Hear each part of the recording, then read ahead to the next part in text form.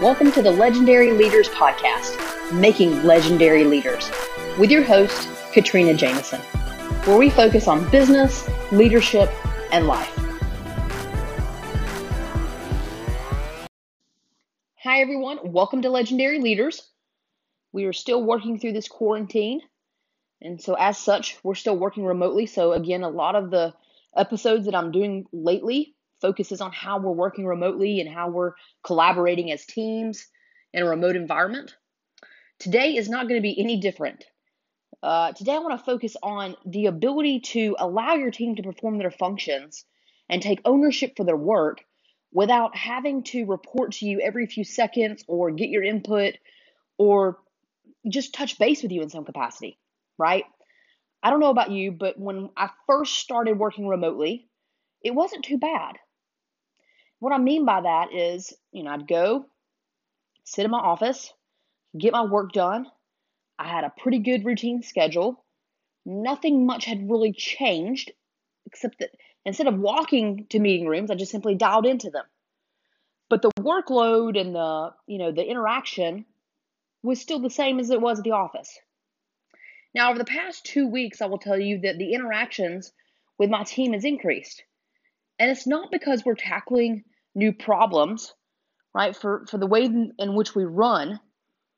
It's the same, right? We're doing a lot of things in Legend that we can do remotely. We do a lot of things online. That hasn't changed. But what has changed is the fact that for whatever reason, it's a lack of trust, okay?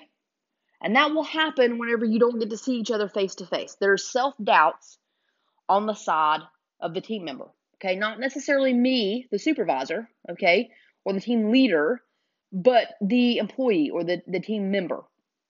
The further away and the longer you go without having a face-to-face interaction with them, the more doubt they get if they're not really fully comfortable in their role yet, or if the role isn't super clear, okay? Especially in an environment where you are still forging a path and you're figuring out your pathway and you're having to be agile and adjust. That can happen a lot, okay? And so what's happening is the further away from, the office work time and the longer we've been in this remote scenario, the more they doubt themselves, okay? And we talk a lot about self-doubt, and it happens to all of us. But for your team members, they're probably facing some self-doubt right now, and I'm seeing that as well. And so the way that self-doubt will be displayed for the team members working for you is that they don't have a lot of trust. Now, what you have to figure out is who they're not trusting, okay? They don't trust themselves, but is it because they think you don't trust them, or do they not truly trust themselves, and that's the issue, okay? And therefore, they're reaching out to you constantly. It's either one of two things. Either they think you don't trust them, okay, or they are starting to doubt themselves personally, and they don't trust themselves to move forward in certain scenarios. And I will tell you that pretty much everything they're doubting themselves in, or doubting the fact that I trust them, it's stuff they've already been doing. So it's not anything new. It's just this idea that, wow, she hasn't looked at this physically in a while. Wow, we haven't been able to sit down and let me show her XYZ. And so even though XYZ was the same in March, I just don't know if XYZ is right. Okay? And it's that inner villain, right? It's that person that's telling us, I don't know. And again, it happens to all of us, so no doubt it's going to happen to the people that work for you. And so when you see that happening, you've got to do two things, okay? Because both of these things will nip this behavior. Because why are we trying to resolve that behavior? Well, there's a couple reasons. Number one, we don't want anyone on our team to doubt themselves. Okay? They're on our team for a reason. They're highly talented. They're great at what they do. And so we want them to be confident. Because when they're confident, they deliver. Okay? So we want them to be happy in their roles. We want them to deliver in their roles. Okay? And we also need to get back to our personal structured time. Because I don't know about you, but to have 2 or 3 conference calls back to back And then, if a conference call ends early, you don't even get to stand up and go to the restroom because you've got to call someone because they've sent you a text, and you've got to be able to answer that text because you've got to put out that fire. And so what I want you to do is teach your team how to either not create the fire or to put the fire out on their own. Okay, so that's what we're going to do. So the first thing that I would tell you is, because you're not sure if they think you want them to check in with you on a regular basis, you've got to solve that problem. Okay, and so the way you solve that problem is you let them know, hey, I need an update from you. Okay, I want to know what's going on with you. I don't want to micromanage you. It's not what I'm here to do. You're great. You're doing fantastic. But I'm feeling like you want to give me regular updates, and I appreciate that. Okay, and so just FYI, the way that I always tell my people to decide if they want to clue me in or loop me in on something is, as soon as they start thinking in their brain, should I tell Katrina, like, you don't even finish my name. You don't even finish the sentence. If you're asking yourself, should you tell me something? The answer is already yes. That's how I tell them to make that decision. If you're even starting to ask yourself the question, if I should know about it, the answer is yes, loop me in. I would rather you over communicate it to me than not. Okay, and I definitely don't like surprises, especially in business. So tell me. All right, now, what you're going to do though is, if that's the way that you've trained your team, and it's a great way to train them, you don't need them to treat every piece of communication as a fire. And that's what the problem probably has become. They're hanging out, they're working, whatever hours they want to work. Their schedule probably is not as stringent as yours. It's probably not as jam-packed. And so when an idea hits their head, they just ping it to you. And that's how it works. The people who are less scheduled, okay, who have less on their plates from a routine time frame perspective, back-to-back somethings, if they don't have that, they're the ones that are usually sending the messages. Okay, because the other people are too busy to send those messages, right? So if you've trained them to communicate with you, don't train them not to do that, right? You still need to know, but what you need to teach them is how to communicate that and when to communicate it. Okay, so updates shouldn't be by text or direct message. Okay, that's not how that happens. Why? Because I can't go back and find your text. It's going to be in this long string. That doesn't help me. Same with the direct message, okay? Or, internal text messaging systems. I can't find that. So I need you to send it to me in an email. Email is like a lost art these days. No one really wants to use email. Please send me an email. I've got to be able to find it.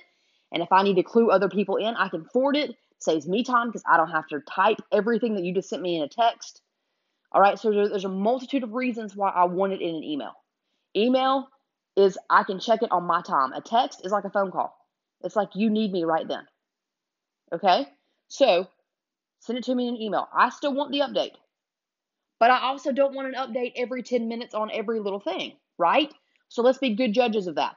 What I want you to tell me about is, I want you to give me an update on what's going on in the business. Give me an update on the projects that you've tackled. Give me an update on, any outstanding concerns that you try to resolve. So yesterday you told me about a concern and today you resolved it. Tell me that. And then tell me if you need my help on certain things. Let me know what's going on so I'm not surprised. Let me know what I can help you with so I know to help you. Okay? Now, that has solved the fact that I need to still be in the loop. It has also solved the fact that I don't need to be in the loop every 10 minutes. It also should help the team member with their self-doubt, because now you've said, hey, I still want to know, but I'm not micromanaging, so you don't have to tell me immediately, all right, unless it really is an urgent situation. And you do need to remind them and tell them of that, okay? Define what urgency is in your business. Define the situations that are truly urgent, that require an immediate notification to you. Remind them, okay? Anything else that doesn't fall in that bucket goes into this update. You've got to decide when you want the update. It depends on the business. I mean, for me, I want an update once a week. Okay? If you need to send me something earlier than that, that's fine. If you personally want to send me an update every day, I'm okay with that. But it's in an email, and I get to choose when I read it. and I will read it before the end of the day. And then if you're asking for something, I mean, your email could just be the fact that you're sending me a note telling me you need my help. That's a perfectly fine email. It doesn't have to include all the other pieces. All right, and then you can save the update for the end of the week. But the point is that you can have a running email giving me updates, and then you send it at the agreed upon day that we've talked about. Okay, and again, for me, that agreed upon day is Friday. And I want it early afternoon Friday, because if you're putting issues in there or you have concerns or things that you need help with, I need time to call you back, okay? Or call you, period, and walk through it, or thank you, or appreciate you, or if you took a little bit of a wrong path, let me help get you on the right path, okay? So I need time to do that. So it cannot be 5 o'clock on Friday, right? It's got to be like 2 or 3 o'clock on Friday. All right, so again, if you think that I'm doubting you, I'm telling you right now, I'm not doubting you, because I want you just to give me a weekly update. And yes, I want an update because I don't want to be surprised. That's not you. I'm not doubting you. I just need to be in the loop on our business. Okay? And then if they're doubting, then they're sending me the update so they can let me know what's going on, and I can help put them on the right path. I can give them praise. I can appreciate them for what's going on. That one adjustment to how they communicate with me and give me updates should solve all of that doubt, no matter if they think I'm doubting them or if they are doubting themselves. Okay? It's critically important that you set up a routine for communication like that. Critically, because again, if you're starting to see your team communicate more and more and more on the same things, there's doubt playing into that, and you've got to nip it. Nip it because they don't need to live in that place, but nip it because you don't have time to sit and I'm not trying to be disrespectful, but handhold, right? That's probably what it feels like, that you're holding their hand through the whole process. And there are times that you're going to want to do that. You need to. They're brand new. It's a project they've never handled before. Okay, it's something that you're stretching them on to prepare them for their next role.